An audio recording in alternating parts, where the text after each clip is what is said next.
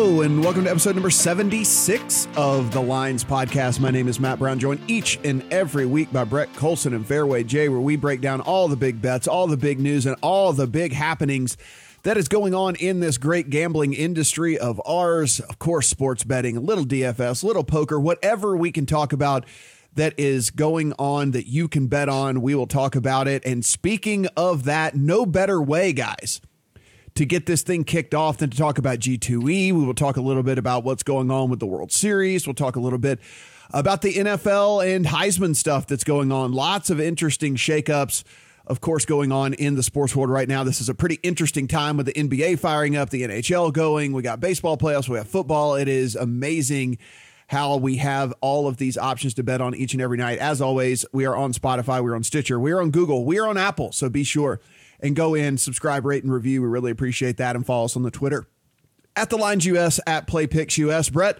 how did week 7 in the NFL treat you?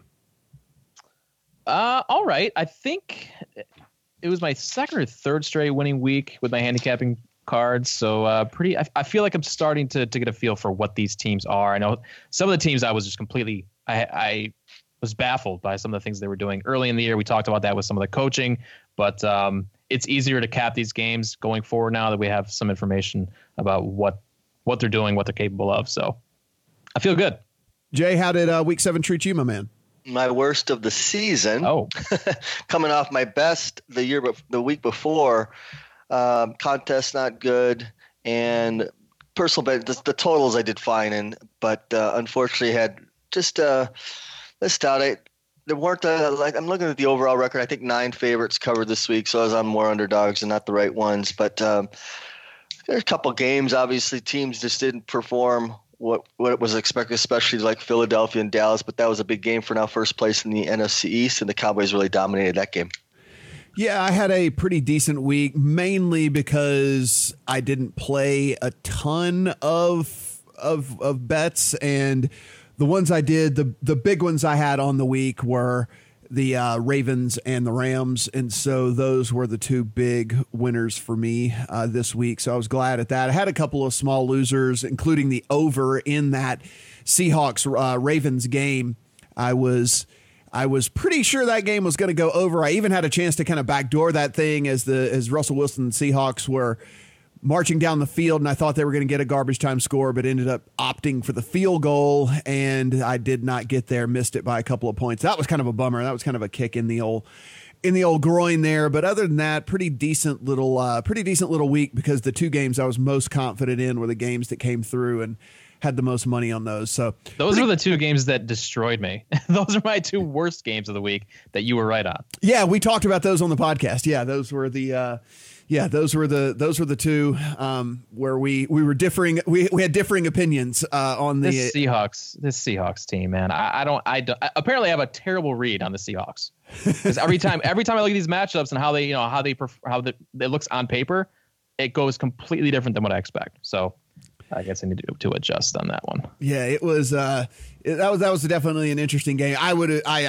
was nearly positive that game was going to go over, and somehow it didn't get over, and that was very unfortunate in the grand scheme of things here. But Russ was bad. Yeah, basically that. But we're on to week 8, and we'll certainly talk about that here in just a second. Before we get going, if you're wondering where we were last week, Jay and I were over at G2E, the Global Gaming Expo yearly conference held here in Las Vegas, where there is not only a bunch of education and seminars and guest speakers and things like that, but also a gigantic expo floor where everybody displays all of their toys and their shiny new objects and tries to get you to get excited about what they have coming down the pike here. Jay, as you walk the floor, what was something that stood out to you? Was there anything that, as you were kind of walking that expo floor, even if it's not necessarily the sports betting realm, but anything that really jumped off the page to you?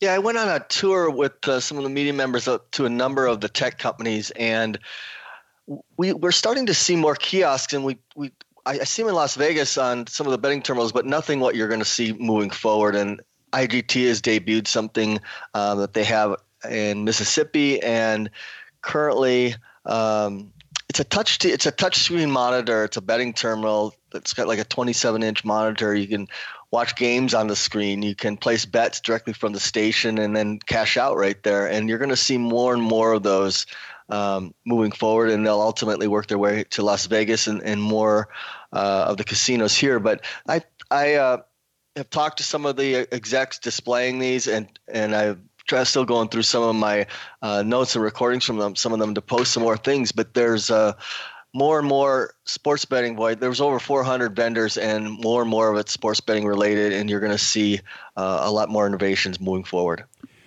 Yeah, a little time for some cross promotion here, Brett. If you guys have listened to the Legal Sports Report podcast, if you're not familiar, at least go catch the last one we did. We did a mega pod from the actual G2E gaming floor. We were able to talk to a bunch of major players in the industry to not only talk some business, not only talk like some legislative side of things, but just to talk some product and innovation type things as well. We talked to Ed Miller, who's trying to kind of get into that live wagering space where he and his guys over there at Deck Prism have really started to make some noise here, especially with all the Sport Radar news that is going on out there, that they might come in and start to compete for some of that live wagering business out there. So that's a good conversation with him. We talked to IGT as well. That you guys mentioned that. One of the things he said in the interview that I thought was incredibly interesting was he was talking about a deal that will roll out at some point in 2020. He didn't know if it was Q2 or Q3, but basically they're going to have, and Brett, you will remember this fondly, I'm sure, from online poker days as to how tempting and how much you can tell yourself you don't want to do it, and then you're going to end up doing it anyway. But they're actually going to introduce slot machines where up in the right-hand corner, there will be a place a sports bet, and you hit the little button in the corner. And while you're playing slot machines, you can actually sit there on the slot machine on the screen and place a sports bet while you're continuing to play your slot machine. And I'm sure if you remember the Paradise Poker back in the day, the Ultimate Bet back in the day, they'd have that little blackjack button up in the corner, and you'd sit there and you know what? I'm not degenerating off any. I'm not doing that. I'm not hitting that button. And then you would go card dead for about 45 minutes in a tournament, and the next thing you know, you're hitting You're hitting that goddamn button, and you can't help it. And you're sitting there playing blackjack when you're supposed to be playing a poker tournament. And it was interesting him saying that, because I kind of started to giggle, and he looked over at me and said, "No, it just reminded me of my online poker days." So it was interesting. But yeah, you can be sitting there playing a slot machine, and you can punch a little button up in the corner and place a sports bet here pretty soon. I like that. I'm not one to dabble in slot machines really, but look, if I have access to place a bet and I'm watching games on a screen near my slot machine, hell yeah, I'll place a bet. I know, right? It was pretty interesting to hear him say it. He was like, there are people who don't want, and listen, I understand this is probably a little bit of spin in the whole thing, but there is honest to God, some definite real thing behind this. He said a lot of people, if they're playing a slot machine and slot machines, they think it's hot or they're running good on it, or they just like the particular location, whatever it might be, they don't want to get up, right? Because they don't want to take the chance of losing the slot. And so if you can just make it easier for them to be able to do some other things that they want to be able to do without having to give up their slot machine, then, we're going to give that to the customer. And I'm like, yeah, okay, I can buy that. That's fine. Yeah. That's why you can order drinks from your slot machine now too. People don't want to get up. Yep. The other thing I saw is going to the IMG Arena booth and taking a look at their in-game. We talked about this, I think, on the pod, the new UFC product that they're going to be introducing. But the one that really, really got my juices flowing was the in-game golf product that they are going to be introducing. And they actually had it set up where you could take a look, you could hit a golf ball into just one of those green screens or whatever, and it would track. You could see in real time how this app is going to work, and you could follow your shot off the deal when it lands. You can see exactly how far you hit it, exactly how far to the hole, and then it gives you the betting options of all the different things that they're going to display between shots. And guys, it's the things that we've talked about on this podcast coming to life. And when this product hits market, I just pray that as many of the books out there, whatever they're offering for the licensing fee or whatever it might be, please at least give it a shot. Please try, because this is going to increase your golf handle by, 1,000%, because it was perfect, Brett. You could actually just pick a group of golfers. So say you want to just follow, how they do, they'll put Rory and Justin Thomas and whatever, and Phil Mickelson together in a grouping one day, you know, in one of the early rounds. You can actually just pick to follow that group on this app. And as it's going, it will say who will have the best score on this hole. And it's out of the 3 guys. And then it'll give you odds to pick which guy's going to have the best score on that particular hole just out of that grouping. And then you can watch that grouping play on the app. Like, you can follow along. It is just, it's everything we've talked about here that we want in live golf betting. And it's, they have the technology. It is almost ready for rollout. And I can't wait. And whoever has it, I'm going to fly to that state and I'm going to go play and I'm going to do whatever I have to do because it was just so amazing. Yeah. I was talking to Dustin Gawker about G2E and I asked him what his big takeaway was as far as like products that were out there, and the in-play golf was it for him. Golf has so much potential with in-play. I don't know why it's taken this long, but what you just talked about gives me goosebumps, man. Like, that's exciting. That's what we've been asking for. I mean, since we started this podcast, we've been talking about it, really. Jay, have you were you able to take a look at the demonstration of that? No, I didn't see the demo, but I had read more and more about that, and we've gone over that with golf, there's so much potential for betting moving forward, and the in-game products are going to be tremendous. So yeah, that's something to watch. And if you saw that demo and you're talking about the interest, I would expect it to really, really take off.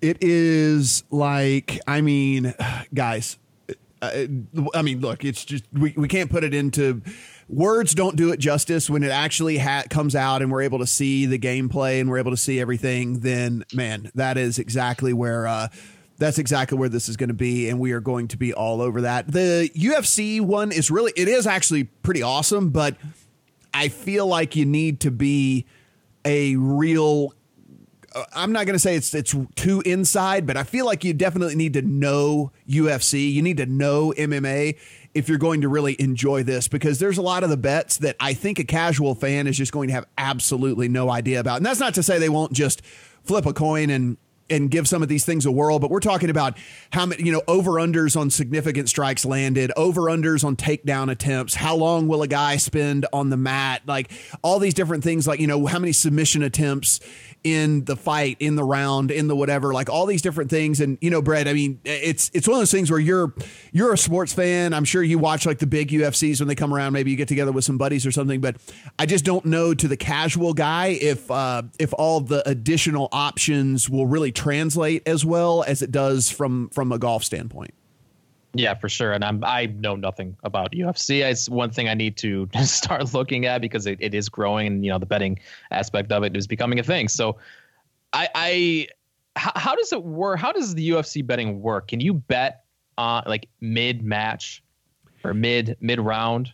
So the way that the demo looked, it didn't look like there was a lot of like in round betting, but there would be just a massive amount of between round bets that would come up that you would be able to do. And it would really, really expand the amount of bets you can make pre-match as well, because right now it's pretty much, I mean, in Jay, there are a couple books here in town, and certainly the ones over on the East Coast that give you a few more options, like certainly like ways to win and whatnot. But there's typically a lot of the books just stick to, here's the favorite, here's the dog, and that's about it. Like, you'll get some props for maybe like the main event and stuff, but a lot of them just kind of stick to the very, very basics, certainly not into the minutia of how many significant strikes are going to be landed, how many submission attempts, how many, will this end in, submission, TKO, KO, whatever it might be, like it in this round by this time, like all of these different ways you can bet these fights. And again, it's cool they're doing it. And I think that UFC fans are going to really, really like it, but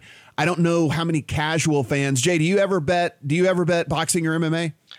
I'll say no. I guess I've made a few bets, and it kind of segues into what we're going to cover on this podcast with all the different sports going at this time of year. There's so much information and sports to cover. I find UFC quite interesting, but from a betting and the time to take, there's just an overwhelming amount of sports with the crossover, and I've elected, just as I would on soccer or some of the other sports, not to really dig in. If I don't think I'm going to be able to put the time or energy into study and really know the players, in UFC case, know the fighters, then I don't think I'm going to win. Obviously, that's the best approach. But I again, another sport that there's a real thirst for interest in MMA and fighting, and if they can come up with more and more products to appease the masses from a betting side, I think that has the potential as well. But still, I think golf overall is the one, and I do pay attention to that, and as time allows during the busiest season. But the golf betting, I think, is of significance. Yep. And outside of that, I think the only other thing that I saw that was really, kind of out there was there was even a couple of additional booths for this like virtual sports betting. I just don't get it. I mean, I don't know. I mean, it obviously there must be interest in it. There was more exposure to that at the show this year than there was even last year, but I don't know. I guess if I have the option to bet on real sports or bet on virtual sports, I don't know. I don't get it. There must be a market for it, but I don't know. I don't get it. I'm with you. We wrote about it a couple months ago, and it's baffling that people would have any interest in this when there are actual, like, maybe I get it if people are like just clamoring for some kind of NBA betting action, then maybe like during the off season, but now, no. Absolutely. Yeah, I don't know. I'm content with, betting what we have to bet. And then if there's a little bit of downtime, hey, maybe that's a sign for me to take a mental break and like actually just chill out as it is anyway. Maybe I need the downtime in between the seasons and the stuff like that so that my brain doesn't overload here or something. So yeah, that'll be interesting. But yeah, G2E was fun. And if you ever have a chance to make it out there, I think, if you're super interested in the gaming industry, I mean, you can meet more people in those 3 days than you could ever meet over the course of a year, anywhere else. So just from that aspect, I think it's probably worth it if you've never given it a whirl. And of course, we're out there every single year. So if you want to stop by and say hi to us, be sure and do that too. All right, guys, this is, as we kind of alluded to at the top of the pod, this is a pretty interesting, awesome time of year where we have all of the sports going, everything's going. Brett, this is so amazing. Yeah, and FanDuel is calling it the sports equinox. There is a possibility that all four major sports have games on Sunday at the same time. It would be, of course, NFL, NHL, NBA, and the MLB with the World Series. That's assuming there isn't a 4-game sweep in the World Series. Of course, Game 3 is Friday, Game 4 is Saturday. So as long as the Nationals don't sweep, we will have the sports equinox on Sunday, and that is really freaking cool. It really, really, really is. I mean, that is just so amazing and awesome. I mean, like this time of year, we're always excited in the fall just because it's football season, but like this actual particular time, this late October, when everything is going, is just bananas. It is absolutely crazy. Jay, when you have what's going on right now going on, how do you split up your time, and how would you recommend someone out there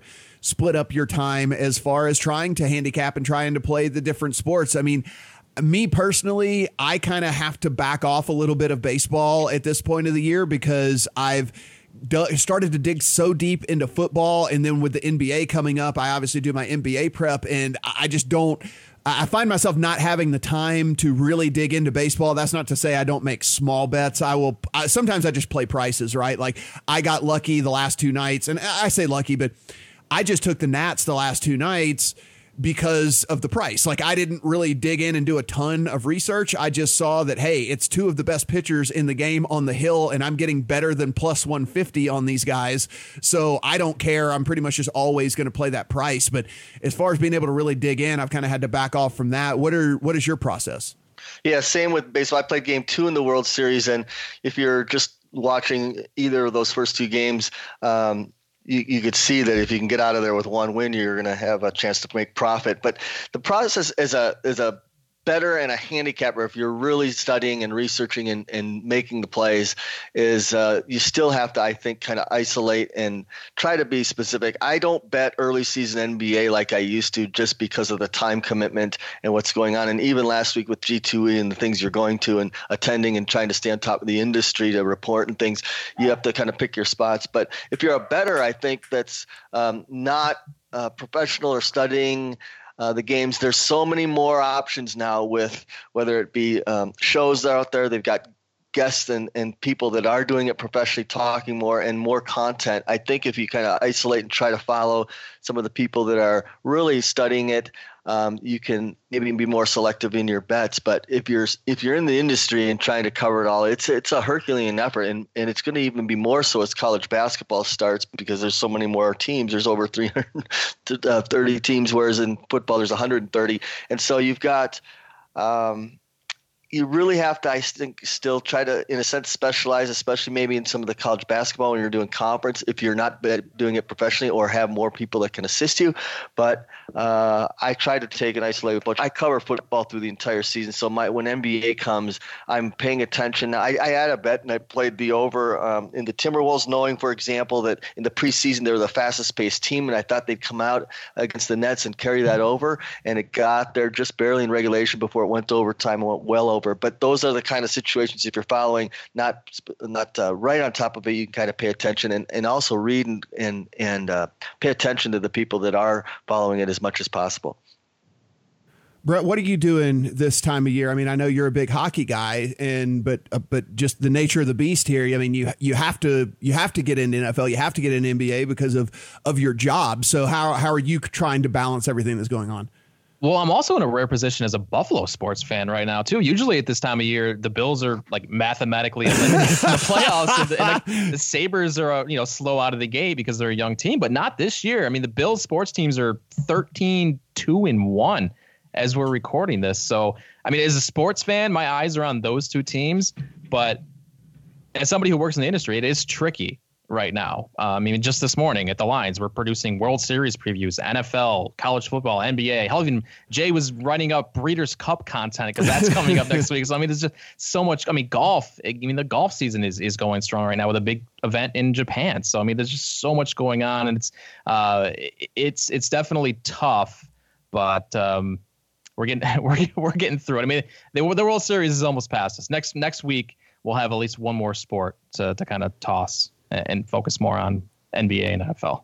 Head over to thelines.com and you can take a look at a FanDuel Sportsbook promo that's going on. They're going to run a free-to-play contest over there, so be sure. All the details are over at the Lines, but basically you go in 26. If you have 26 different ways to bet, and if you get 20 of the 26 correct, you're going to split a nice big free roll pot. So take a look over at the Lines for the details in that. World Series has been going on, as we alluded to. The last couple of days here, we had game 1 and game 2 of the World Series. Here we go with the Nats taking a 2-0 lead. I kind of killed my little thing here where I said I already bet those two games, but yeah, so as we look here, the Nats opened as the biggest World Series dog since 2007. That was a plus 192.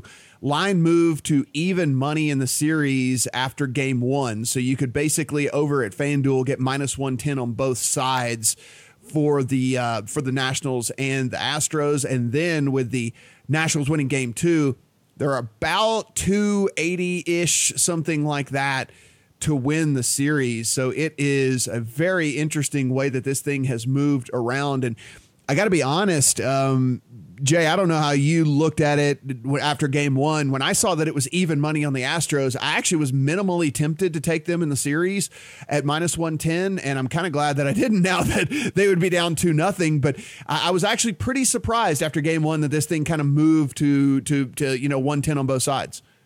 Yeah, I haven't played the series. Now that after game 1, I didn't play it pre-flop. And boy, there are people that definitely think that Washington had value.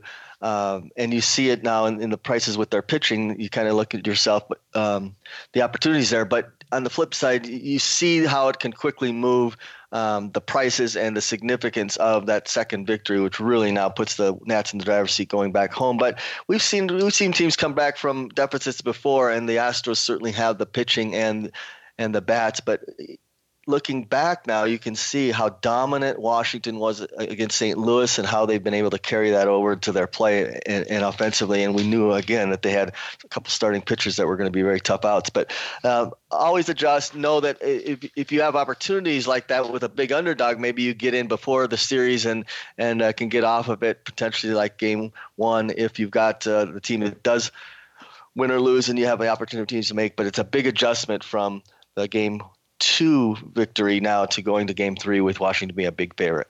Brett, you have a pretty interesting article over at the Lines that kind of details this Nationals team and just how, I'm not going to say improbable because we knew that this team had the talent, but whenever you looked up in May and you kind of see where they were sitting in May, you certainly then would have called it improbable for them to make this run. Yeah, I think we both liked this team going into the season, but back in June, they were 55-1 to win the World Series back in the middle of June. They were 32-38. They were, I think, 8.5 or 9 games behind the Braves in the NL East. But then they closed the month strong, and obviously the entire second half of the year to get a playoff spot. This is a good baseball team. They've got great pitching at the top of that rotation. They got a strong young nucleus of hitters and some veterans like Rendon and Zimmerman to round out what looks like a championship roster. And it kind of goes into what we've talked about with hockey futures before the season. There's more variance in some of these event-based sports. And, although the long baseball season kind of neutralizes some of that variance, once you get to the playoffs, like who the hell knows what's going to happen? Right. I mean, the Golden Knights and the St. Louis Blues, recent examples of that in the NHL. And now the Nats are showing some of that here. Like a team that opened around 20-1 to win the World Series before the year is a huge favorite now to take it down. Plus 235 over at DraftKings, plus 225 over at FanDuel, minus 286 DraftKings, minus 280 over at FanDuel as we sit right now. If this thing was over $3, maybe I would take a look at the Astros here. I mean, this is one of the things with Garrett Cole, and maybe we should have read kind of a little bit between the lines here. He had that big stretch of games where he had double-digit strikeouts, I think, in 14 consecutive starts, but he was throwing a ton of pitches in every one of those games. And we're talking like over 100 pitches just about in 14 straight starts. And you basically have to do that if you're going to strike out 10-plus guys in every single start. And then one of the things I wish I would have bet more actually in that game 1 was the fact that if we looked at his last playoff start, and while it didn't affect him on the scoreboard, he was wild for the first time, and he didn't have the control of his command for the first time in 2 months. He walked 5 guys in that last playoff start before the World Series, and I should have kind of picked up on that maybe some of these long, all of these long games, all these long innings, all these pitches he was throwing was starting maybe to catch up with him. And what we saw was him just not have his command in game 1, and that cost him. And I feel like maybe if I'd had a little more time and a little bit more to dig into this, I might would have picked that up and put a little bit more significant wager on the Nationals in that thing. But I'm not going to complain. A bet's a bet, a win is a win. I'm not going to say anything about that. But I feel like if we would have read between the lines a little bit, maybe we could have gotten down some extra money on that, Jay. Maybe, had we taken some time to really dig into that.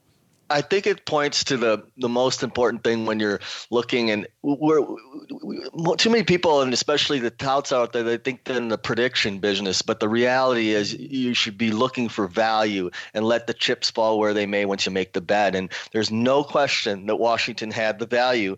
And you point out some good things about some signs of Garrett Cole. You can use that in other sports. If you dig deeper into the statistics at this time of year, you're going to obviously see the top teams in college football and these NFLs more and more bigger favorites because they're performing at a high level. But Garrett Cole's just a tremendous example. He had won what is it, 16 straight starts. His numbers were tremendous, but that's over the course of time. Now in his most recent starts, if you can pick up on that, the walks are a really good example you made, is that maybe there's some tiring, maybe there's some element. I wasn't willing to play against him particularly at home, thinking that, the price is definitely value, but thinking he's still going to perform really well. And they ended up getting into him and getting the win. But you can carry that over into all sports. And so people say, what is value? Well, value is a capable starter like Scherzer, obviously more than capable. And you've got that matchup, and there's still value in the number. And you make the bet, you play value, and let the chips, like I said, fall where they may. And in football, it can be those teams. And obviously, you got turnovers and hazards and officials' calls that can impact it. But that's the name of the game, is the bookmakers adjusting the price. You're looking for value. And if you play the underdogs over time like that, you don't have to hit, obviously, near the percentage to come out ahead. How much can we thank Mattress Mac for some of that value in the Nationals? Yeah, that's true. That's true. I mean, they didn't want to take any more Astros money. That's for sure. I mean, I think good example of shopping for price different sports books as well, where some books with that have the liability are going to make the price even more significant. And if you like the underdog in that case, you take back even more. Injuries are the big story in the NFL and in college football, and it's really shaking up these futures markets. If you guys are living under a rock, then let me give you some information. Patrick Mahomes got hurt, and so with Patrick Mahomes getting hurt, big time shifts in the MVP race. Over at DraftKings, we're looking at Russell Wilson now being the favorite, plus 275. Aaron Rodgers behind him at 350. Lamar Jackson at 600. Deshaun Watson at 700. And then we get into the four digits here, 1,100 on McCaffrey, 1,200 on Brady. Mahomes now sits at 1,200. Dak Prescott at 1,800.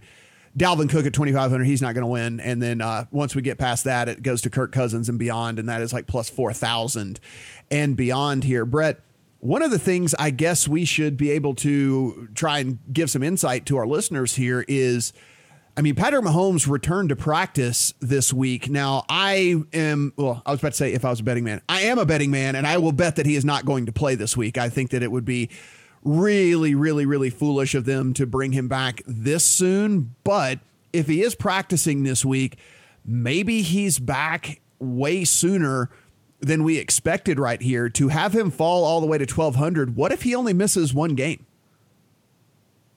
Yeah, and look, if you're into narratives too, if this guy comes back from injury and leads this team to a bye, to a division title, I think he's even more likely to win then, right? Like there's always the chance that he is playing hurt, and we've seen what happens when that's the case, and his offensive line looks awful as well. But this is Patrick Mahomes. I mean, the guy he's the best player in the NFL. So I mean, at plus 1,200 right now, is there value?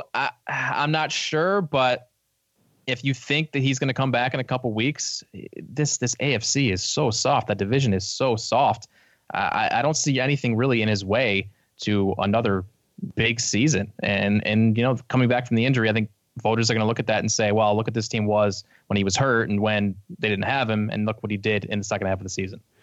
So I guess the other question is here, Jay, is so we see Tom Brady sitting at plus 1,200, and he just kind of is lurking out there, and Tom just kind of goes out and he does what he does, and he doesn't necessarily give us these jaw-dropping plays that Lamar Jackson and Deshaun Watson and Patrick Mahomes give us. He doesn't put up the 500-yard passing days like Aaron Rodgers, but if he is able to navigate this team to an undefeated record, and, Mahomes, let's say Mahomes does miss 2 or 3 games, and that's pretty much eliminates him at that point. And then you look at this Seahawks team and say they kind of slip off a little bit, and Russell Wilson kind of gets eliminated by proxy here. I mean, I don't know. Do you feel there's any value at all on Brady at 1,200, or would you like to see that number be more, 15, 18, something like that before you would even be tempted?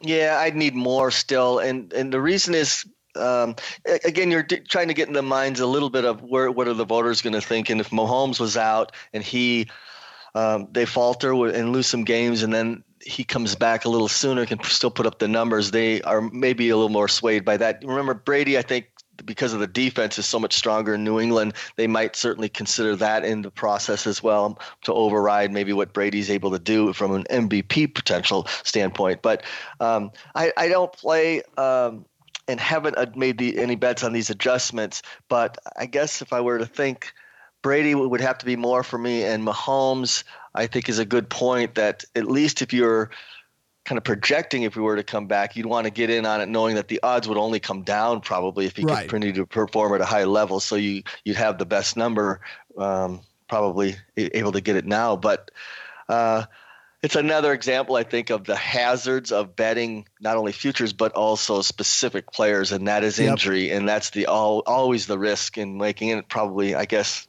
one of the biggest reasons why I don't personally make them. But we've seen, what do we got? I think 13 backups now that will be starting in the NFL at quarterback alone. And so if Mahomes comes back, he's certainly going to be a player. If he continues to come back, put up the numbers, he'll be back in the mix and better than the 12-1 number I think you're seeing. Yeah, I think you make a really good point here. And I think we talked about this at pretty good before the season. But listen, maybe we've picked up some new listeners here over the last couple of months. And I personally don't make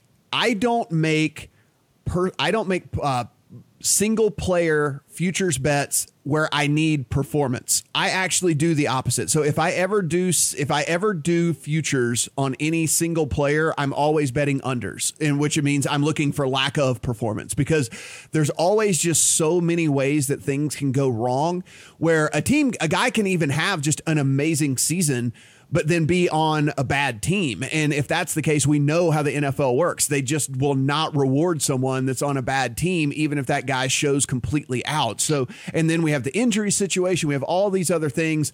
So I think that's a very good point here. And Brett, we want to bring this up just so people can kind of talk about it and so people can talk through it. But when you're betting for someone to succeed in the NFL, you are really, really kind of rolling the dice, because there are just so many outs for the bad stuff to happen.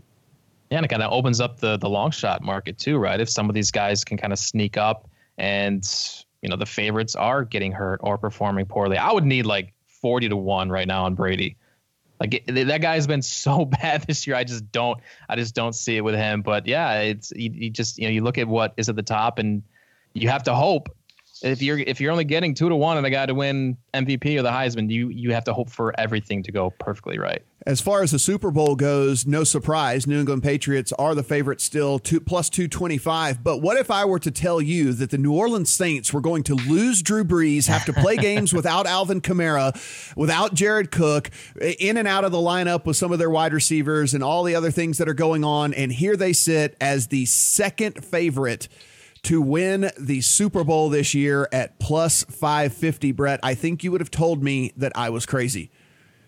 I definitely would have. I thought there would be a huge drop off from Drew Brees to Teddy Bridgewater, and there really hasn't. This team is, you can make the argument that they've been better. It's been unbelievable, and it really goes into, the Saints culture, coaching. They're a great football team, well-rounded, great offensive line, really impressive defense. Not surprised that they're plus 50 or plus 550 right now, but yeah, if you had told me that a few weeks ago, I would have been completely shocked. And next week, being at the midpoint of the season, we'll kind of do our mid-season reevaluation podcast and take a look at all the different teams and all, where we were right, where we were wrong, how we would try to adjust here moving forward. But Jay, just real quick, as we look at some of these guys that are further on down the line here, Packers plus 1,000, 49ers 1,000, Chiefs have now fallen to 1,100 with the Mahomes news. Then you get to the Cowboys at 1,800, Vikings at 1,800, Ravens at 2,000. Do any of those kind of like second tier of teams, at least give you curiosity now that we've gotten, we're not locking our money up for 6 months at this point. We've gotten to the halfway point of the season. Maybe we see some value in some of these other teams to kind of make a run and potentially put together a string of good games and give the Patriots a run for it. Yeah, again, I'm looking more at the NFC, trying to determine value. And I'm not a homer for starters. I don't bet. There were many years where I was against the Vikings, and I grew up in that market and didn't like some of the things that they were doing for years. But I am pretty impressed with what Minnesota's still doing. 5-2, still a game behind Green Bay in the division. But if I was looking, I think they're, if not real close to being at New Orleans level. So from a value standpoint, I still think they have an opportunity. Now, if they were a wild card, they obviously would probably host a game initially and then have to go on the road to get there. But I think there's more value in a team like that has the defensive components and has shown now signs with a little more balance on offense and Cousins playing better that they're going to be there. But the biggest thing I think you still have to look at is schedule moving forward. And the Vikings still have a tough one. They've got back-to-back after this week. They got to go to Kansas City and Dallas, and they still have a road game at Seattle, and then finish with the tough games at home, though, against Green Bay and Chicago, where it will probably determine whether they're not only going to get in, which I think they will ultimately be a playoff team, but can they win the division? And so that's where you have to kind of look at. I think Green Bay and Minnesota both have the opportunity, maybe a little more value than New Orleans. But the positive of, if you're betting New Orleans, is that they're more than likely going to come through that division. But Carolina's still in the mix. But from a value standpoint, I think those teams have the potential, and I think they can match up with the AFC teams. The one last thing is that many people thought that the Kansas City Chiefs were, pretty unbeatable, especially at home, and they lost back-to-back home games. So identify maybe the schedule looking forward, try to interpret where this team will come out in terms of making the playoffs, where you project them, and clearly New Orleans would have a better chance if they win the division and potential buys in home field. But I think there's some value still with Minnesota if you're looking that way on a longer shot in the NFC. And we'll be sure and take a deep dive, as I mentioned, into the NFL at the halfway mark of the season here and let you guys know how we think the rest of this thing is going to play out. Brett, we go over to the college football side. Injury as well rears its ugly head. Tua has surgery on his ankle. Now, I talked to my orthopedic surgeon buddy who said this is kind of fairly common for some of these guys here, and certainly, a timetable can be very rapid to come back, but you are susceptible depending on how long you give it for re-injury. So there is that hanging out there, but what it has done is kind of shake up this Heisman market to where we're looking at a new favorite here. Yeah, your boy, Joe Burrow, is the new favorite for the Heisman, plus 150 at DraftKings. You got Jalen Hurts from Oklahoma at plus 175, and then Tua at plus 225. Tua dropped from plus 110 since last week. It really, right now, looks like a 4-player race. I think you could make the case that Jonathan Taylor is no longer in it from Wisconsin after they lost last week. Justin Fields is the other one who, at plus 1,000, is my favorite at that value right now. An Ohio State team that I think looks like maybe the best team in the country right now. If he's playing quarterback, kind of a sneaky play, but it is pretty wide open between the Burrow, Hurts, and Tua right now. If Tua does come back, it's going to be 3 or 4 guys that are going to be making a run for it. Yeah, I mean, I think it's if you're betting this now, especially if you're looking at such short numbers for those 3 guys, I think Fields is the bet. If you just want to get in and have some sweat and have a sweat here as we come down the stretch, because I mean, listen, you can draw. You can draw we talked about this with some of these other guys earlier in the season. Could you at least draw a scenario up on paper where he gets there? And as you mentioned, I mean, if they go ahead and run the table and go and do what they're supposed to do, and he continues to put up numbers, and maybe some of these other guys knock each other off along the way. I mean, here's the thing. Is Burrow could be knocked out by losing to Tua. Tua could be knocked out by losing to Georgia in the finals. Oklahoma sometimes finds a way to slip up down the stretch. We've seen it a few different times from this team. And so with Burrow and Tua definitely going to knock one or the other out of the race. I mean, that's one of the things that you have to kind of take into account here, that it's actually kind of a 3-man race in the grand scheme of things, because one or the other is going to knock Burrow or Tua is going to knock the other one out. So, Jay, whenever you kind of look at this, I mean, 150, 175, and 225, nothing I'm really interested in. If you give me anything, I'll take the guy at 10-1 and just kind of, hope something comes through, but understanding that it's likely that he won't win. Yeah, no plays, but again, pointing out what you are indicating, no value clearly in Burrow, but what a season! I think voters will be impressed with what he's been able to do. If they can beat Ohio State or beat Alabama, then that's going to really put them in a good position. But again, they have 2 strong defenses they have to go against still, both Auburn and Alabama. And then if they were to by chance get through the West, then they face Georgia or Florida, and it's just going to be tough for Burrow to put up numbers after numbers. And we saw last week with Tua leading all the way towards the latter part of the season. He had one bad game in the SEC championship, and we saw him get overtaken by Kyler Murray. Now the schedule is more favorable for Ohio State to keep putting up these numbers. Their toughest game will probably be at Michigan to end the season, but Ohio State's shown the ability to keep scoring, and they're very balanced. And I think Fields is going to be able to have a better chance, along with Hurts. And you look at their schedule, toughest game probably left on the road at Baylor.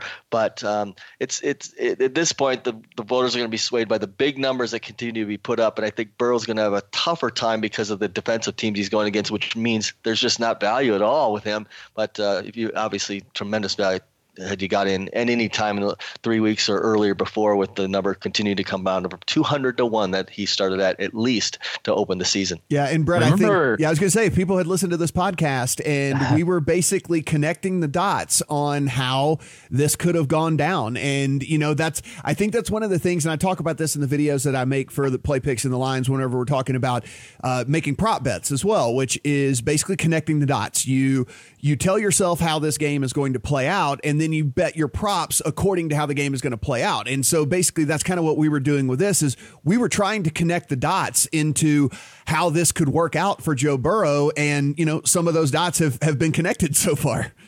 Yeah. And there's one big dot still coming. And look, if you like Burrow and he does show out against Alabama, I wouldn't say a lock, but that pretty much secures the Heisman for him. So, that's the big game. But like we saw last year, look, Tua was almost a sure thing to win the Heisman towards the end of the year. And then Kyler Murray just kind of snuck up and got it done. So you don't know. I think the Fields kind of fits into that category as kind of the sneaky play here. We get about midway through the season.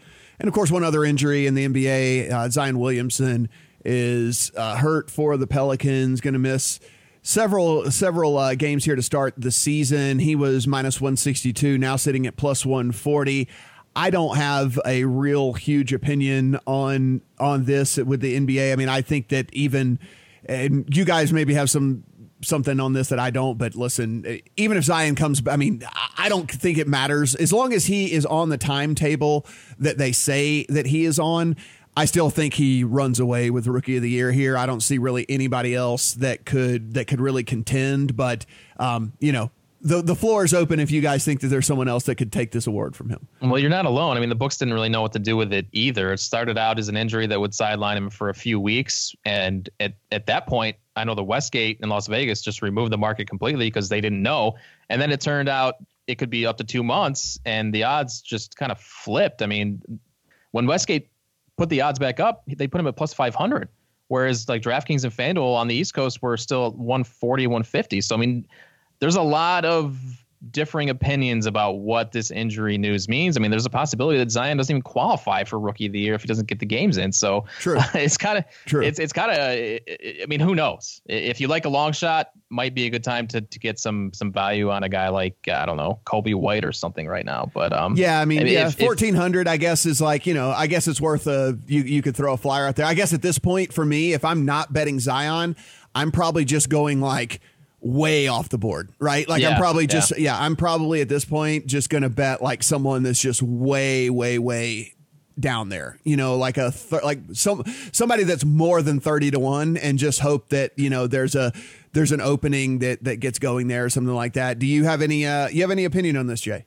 No, we talked earlier in the season, and again, the liability on some of these books, and that's why you'll still see some of the numbers differing on Zion Williamson. If some books had much more action, obviously you're not going to see as big of adjustment like on FanDuel with that adjustment. But no, I didn't play any preseason, and I guess the comment about a long shot is you can see early from a couple of games where a potential long shot's showing points, you'll see the adjustment maybe in the price. But if you can project that, well, can he carry this through the season? And then we're back to are there going to be injuries? We've already seen with Williamson that can impact those. So I don't play any of these, but I'll be watching with interest.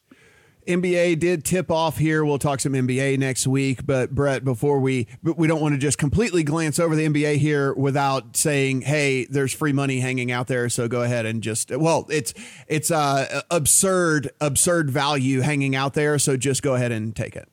Yeah, there's an awesome odds boost promo at FanDuel Sportsbook this week on the 76ers. No, it is not a Ben Simmons three-pointer odds boost, although those were floating around in his opener, and it did not hit. The guy he didn't even shoot a three.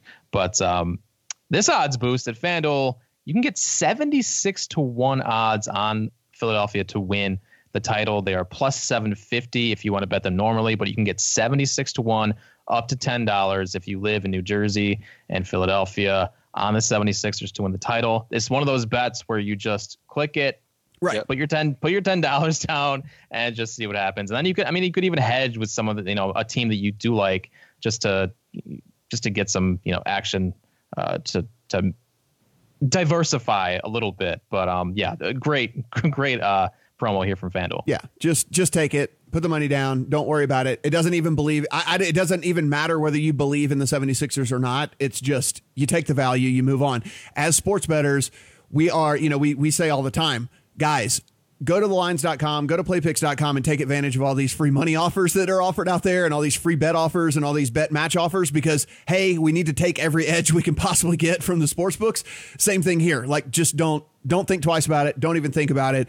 The only thing I can say is, Jay, I just get jealous of whenever every single time these promos roll across the board here because you and I can't play them. That's basically that's the frustration. Yeah. Again, absolutely play these if you get a chance. I don't play slot machines and things, but I'm trying to think of a promo crossover or like if they're offering blackjack at 3-1 to get a blackjack, right. You'd see people sitting at that table to get in on the game. So you want to take advantage of these when they're out there on a 76 promos. And they do it because they know that there's a lot of fans that want to have they got a lot of fans supporting, and then they know that those people, this is so attractive, make the bet, and then you'll have more interest along the way and potentially obviously take advantage of some of the others that they put out there.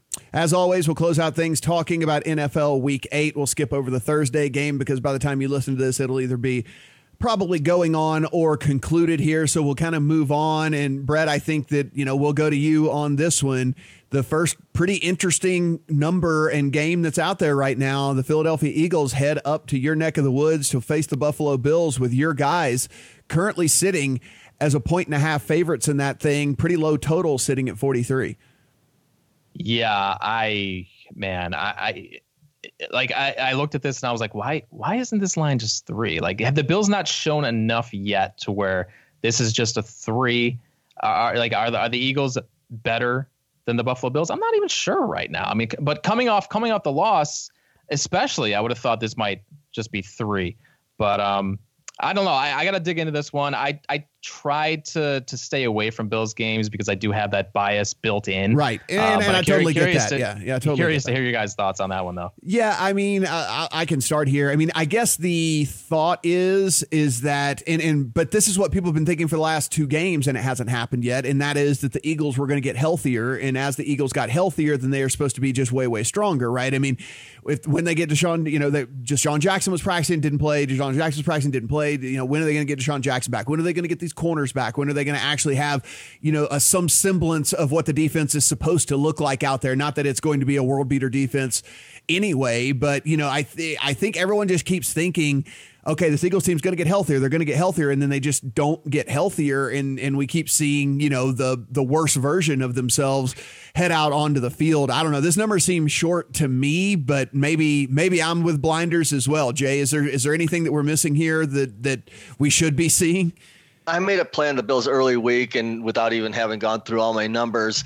And as I look a little bit more, I think statistically this is going to be a close game in some of my projections. But the intangible is looking at Philadelphia. Not only is it their 3rd straight game, but they come off playing 2 strong teams, defensive, physical games. They come off first Minnesota really put it to them on the road. And then at Dallas last week, they come right back and they got run over at the point of attack, gave up 189 yards rushing. 36 rushing attempts, and that can wear on a defense. Now the 3rd straight road game with Buffalo in this case, who again, solid defense that can. We already saw they outgained the Patriots by margin, but 4 turnovers were the difference in defeat. And I think the Bills, surprisingly, maybe the team that's still undervalued and. If they can show enough and control the ball clock and change, I just think the Eagles may be not only worn down, but we've seen enough from the secondary that there's some issues, and now the defensive line may be showing a little more signs as well. I think the other game that is going to have people scratching their heads, and hopefully when Brett and I talk about the card that we're going to put in on the Circa contest tomorrow, this is not going to be anything that we have to discuss, but I think people are going to be scratching their heads about this Chargers and Bears game. Bears 4-point favorites over this Chargers team. Chargers fumble right on the goal line, which would have won them the game. Does that change people's opinion of the Chargers had they won last week as opposed to losing last week? They're sitting at a total of just 40 in this game, so an incredibly low total with a 4-point dog in the Chargers that I don't know if you could really make the case if you go position by position that they're really that much worse than this Bears team. This Bears defense has kind of started to show some leaks. Brett, I think this is going to be a game that people are scratching their heads about this week, and I don't know if I want to take the mental time to really try and break this thing down or not. See, I kind of like the Bears in this spot, so there might be some contention on the show tomorrow. But I see this as a similar spot to the one the Bears had against the Vikings a few weeks ago. The pass rush against a bottom tier offensive line. You got Trubisky back at home. Bears coming off an embarrassing loss here too, so I feel like there might be some built-in value. I think the Chargers are awful though. I mean, even with the loss last week, a game that they certainly could have won and nearly did win at the end. I just think the Bears are a better football team. I looked at this as one of the better spots of the week, without actually diving in, which I do tonight. But we'll have more on that one tomorrow for sure. Yeah, pretty interesting. Jay, this do you think at all like people are looking at the Chargers team maybe differently because maybe they're only looking at a box score, only looking at a record and not seeing, listen, I know woulda, shoulda, couldas. If my aunt had balls, she'd be my uncle. The whole 9 yards. I get all that. But this Chargers team could easily have 2 more wins with the way things kind of played out. And, I think if you really look at them as a whole, I don't know if they're as terrible as we are kind of perceiving them. Yeah, I agree. And again, these are good examples. I mean, the Chargers were expected to be a solid team in the AFC this year, coming off their season a year ago, and you've got to be able to change opinions. This week particular, now looking at this game, I'll point out a couple things about the Bears in a minute, but I'm waiting. I want to see the injury reports. I want to see more comments coming out. We're not obviously into the privy to the game plans that are going to be put forth, but when I break this down, the immediate thing that stuck out from last week's loss was the Bears were coming off a bye, and they ran the ball 7 times last week. That's the fewest times in the history of the Chicago Bears organization. They ran 7 times for 17 yards. So 63 plays for the game. They run it 7 times. There's got to be some problems. I mean, they fell behind clearly, but to have a bye week and that game plan, which has to obviously adjust when you're falling behind, but that was a big red flag to me. And so I want to know, are there more offensive line issues moving forward? And yet when I project this with Melvin Gordon coming back, the Chargers just have not been able to move the ball, and I don't project them putting more than 50, 60, maybe 70 yards max on the ground the way they're going right now in this matchup. So it's a game that I haven't played, but I'm going to dig in a little bit more. And I think you have to be willing to change your opinion, look at the injury situations, look at the quarterback play. But clearly both of these teams have underachieved, and the Sharps certainly were on top of the Bears, knowing they'd regress based on some schedule and the performance they had a year ago. But there may be more problems than we think there. No play yet on this game. And I think one of these just absolutely massive spreads that certainly had me kind of, scratching my head whenever I was looking at some of the, and when I say massive, I mean, it's not like just incredibly, incredibly crazy, but when you look down here at the Monday night game, Brett, as the Steelers at home, and I get it, Steelers at home, worst team in the league, but I mean, we're talking, this has been bet down, but the Dolphins are still sitting as 2 touchdown underdogs, plus 14 to the Pittsburgh Steelers. Now, they will have Mason Rudolph back, but again, he is still a backup quarterback that's only played a couple of games in the NFL. I don't know. I mean, it's the Dolphins continue to tempt us each and every week here. It's a lot of points, and the Dolphins have competed the last 2 weeks. They've been in games. They kind of gave the game away last week against the Bills. That was certainly much closer than the score showed. But this is a weird one because, like, you look at it and you say, well, I mean, that's way too many points. But at the same time, like, I'm a big believer in this Steelers defense. I think their defense can create some offense here and just kind of put this game away early, kind of similarly to what they did against the Bengals in primetime a few weeks ago. I kind of see it that way, but I'm not sure this is a game I'm going to touch because the Steelers offense is not good. Yeah, it was, I don't know, just very odd to me that just seemed, I don't know, that seemed like way too many points. The bet's not in my account or anything, but that one kind of like stood out to me. Jay, before we get out of here, are there any bets that are in your account already that you feel pretty confident about here as we kind of head into week 8? The Bills is the only one I made early in the week from a side perspective, but I want to comment once more on we all have heard the narrative. I'll never bet on the Dolphins. I'll never bet on the Redskins. And it's another good example of you need to adjust to what's going on. The clear quarterback change to Fitzpatrick's a major boost for the Dolphins, and it showed last week in their numbers. I mean, they had 66 plays to just 51 to Buffalo. And remember, the Bills coming off a bye. And so for the game, the Dolphins 381 yards. They outgained Buffalo at 5.8 yards per play. They were more balanced and able to produce a little bit better. So the value from a standpoint is clearly with the Dolphins. It's whether you're going to throw out your perception and can I possibly take that team, because the Steelers, what have they shown to be laying? Again, we hear this. What have they shown to be laying against any team to lay this number? And it's not a great spot. Again, with a little more rest for the Steelers, but I'm saying that for the Dolphins, but that's where the value lies if you're able to get to the window. I haven't played that yet either, but if I'm playing it, it's going to be on the Dolphins, and I have to decide because I'm having trouble again, like for contests and how many plays can you get in. It's a little tougher week, and the Dolphins may be the one that I'm going to get on. Fortunately, stayed off the Jets last week, and not adding them on a Monday, they get blown out. But you got to be able to adjust. And we'll see tonight is a good example with the Redskins, because this is a team few people want to play, and the Vikings are taking most of the bets, but are they able to maybe start to show signs of being able more competitive? Yeah, and I always say, like, oh, don't bet this game because you don't want to have to watch it, but this is the Monday Night Football game, so you're going to be watching it anyway. Yes. So, like, I always say on a full slate, I'm like, don't bet a game that you don't want to watch anyway. It's going to be horrible, but you're going to watch this game regardless. You're going to want you're probably going to want some action. So, I don't know, man. I look at that 14 and it seems fairly tempting. The only bet I do have in my account as we sit here right now is actually the over in this Oakland Raiders Houston Texans game. And yes, it's sitting, it's a high total. It's gone up, right? Yeah. And I was able to get on it, fortunately, at 50.5, but it is now up to 51.5. But the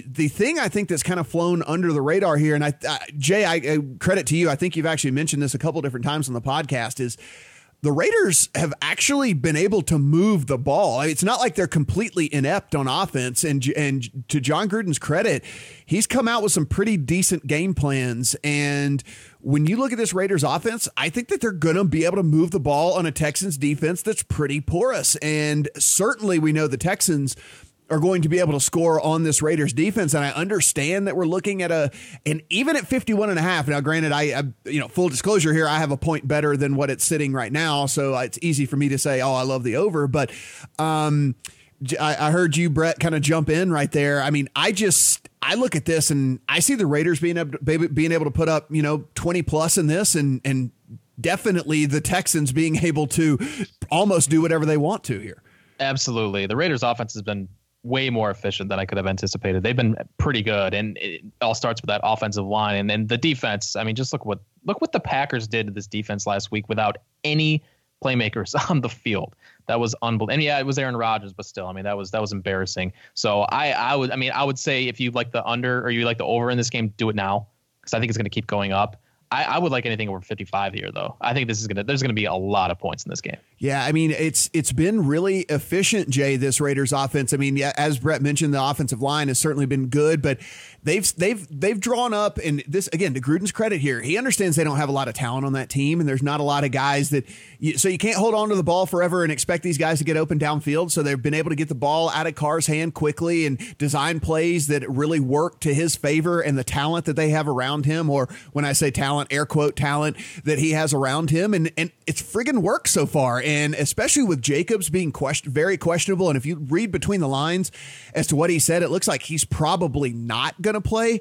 It leads me to believe that they're going to throw the ball even more, which, as we know, stops the clock and keeps the game longer and gives chance for more plays and more points. And so I don't know, man. I know it's a lot of points, but I certainly leaning pretty heavy to the over here. Yeah, it stood out to me, and we've seen the sharp line moves, and I've read a little bit more. There's some good things. As you start to backfoot a little bit, some things that are in place for this to be a high-scoring game. The only game that I think the Raiders were kind of slowed was at Minnesota against a really good defense where they put up 5.2 yards per play. But let's go back against Indianapolis. They really moved it, balanced it well, and had a strong game. And then last week at Green Bay, I mean, they put up 484 yards at 7.8 yards per play, and it wasn't like, completely playing from behind. They were competitive early, and then it got away from them a little bit. But those are big numbers, and if the running back's out, it impacts a little bit. But I'm agreeing with you. They've shown that they can make plays. Carr's been real good, obviously leading the league in the completion percentage. But the offensive line was undervalued to me at the start of the season. They were going to be better than I think most had projected them to be, and it's shown up. So defensively, they're showing that they're going to give up yards and points, and that would seem to be the play. And remember, this Houston team, when they had a chance to take advantage of a porous defense, they just buried Atlanta, putting up over 50 on the board, and that game went way, way, way over the total. So this is probably only going to go up a little bit more. And you missed the key number 51 if you play it, but there's other key numbers like 54, and it's not there yet. So this should be a shootout. Brett, I know it's early in the week, and I know you typically do the majority of your research on Thursday, but are there any bets in your account, or was there anything that, as you kind of did your initial scan here, that really jumped off the page? Well, I mean, of course, the story this week is going to be if Patrick Mahomes suits up on Sunday Night Football. I don't see it happening, but if it does, I mean, that's going to move the number quite a bit through a key number and then probably through zero. I mean, you would think if Mahomes is active, the Chiefs are going to be favored by at least 2. So, thus far the line's moving the other way. I think I saw 4.5. It opened to 3.5 or 4 after the Mahomes injury news. But that's the game I'm most excited about, whether he plays or not. That's going to be a fun one in primetime. Yeah, I mean, even the total in that one right at 48. I mean, Matt Moore's got experience in the NFL, and he's got a ridiculous amount of talent around him, as we know, and they don't want to run the ball. So it's like they're going to pass. It doesn't matter who is playing quarterback. Like they want to pass. I mean, Andy Reid is just not running the ball at all, really, and with that weird three-headed monster that they've got going on right there. I mean, the 48 here, I'm like a under total better typically. Like I kind of look for those spots that I feel like that people are just inflating things. But this week I seem to be on some overs here, and that one kind of seems a little juicy to me as well. Interesting. Yeah, I mean, you're right. Moore's been around. I mean, he's got a lot of good players around him, but the offensive line is a concern. And this Green Bay defense they can get to the quarterback. So that'd be my only concern, but that could also lead to points for the Packers too. Right. So, no, absolutely. Yeah. Gonna be fun, but we will certainly break down our full thoughts on the Circa Pod and which plays actually make the card as well this week. Guys, awesome podcast here. Glad that we were able to get back at it after a week off, thanks to G2E, but man, this was action packed here, and now we have NBA. We will have the midseason report for the NFL next week, and as always, we are on Stitcher, Spotify, Google, Apple. Any of those, go in, please subscribe, rate, and review. We appreciate all of those. We also appreciate the Twitter follows at The Lines US, at PlayPicksUS. You'll be able to get all the content that we put out on those channels as well, so be sure and do that. And if you go to the top of the Lines page, you'll be able to see video. You can click on that. It'll take you to our YouTube page, and be sure and subscribe over there as well. All of our content, every single thing we do is free, so no money coming out of your pocket. If anything, we give you money because we have awesome promos and stuff all the time, so take advantage of that. For Jay, for Brett, I'm Matt. Talk to you guys next week.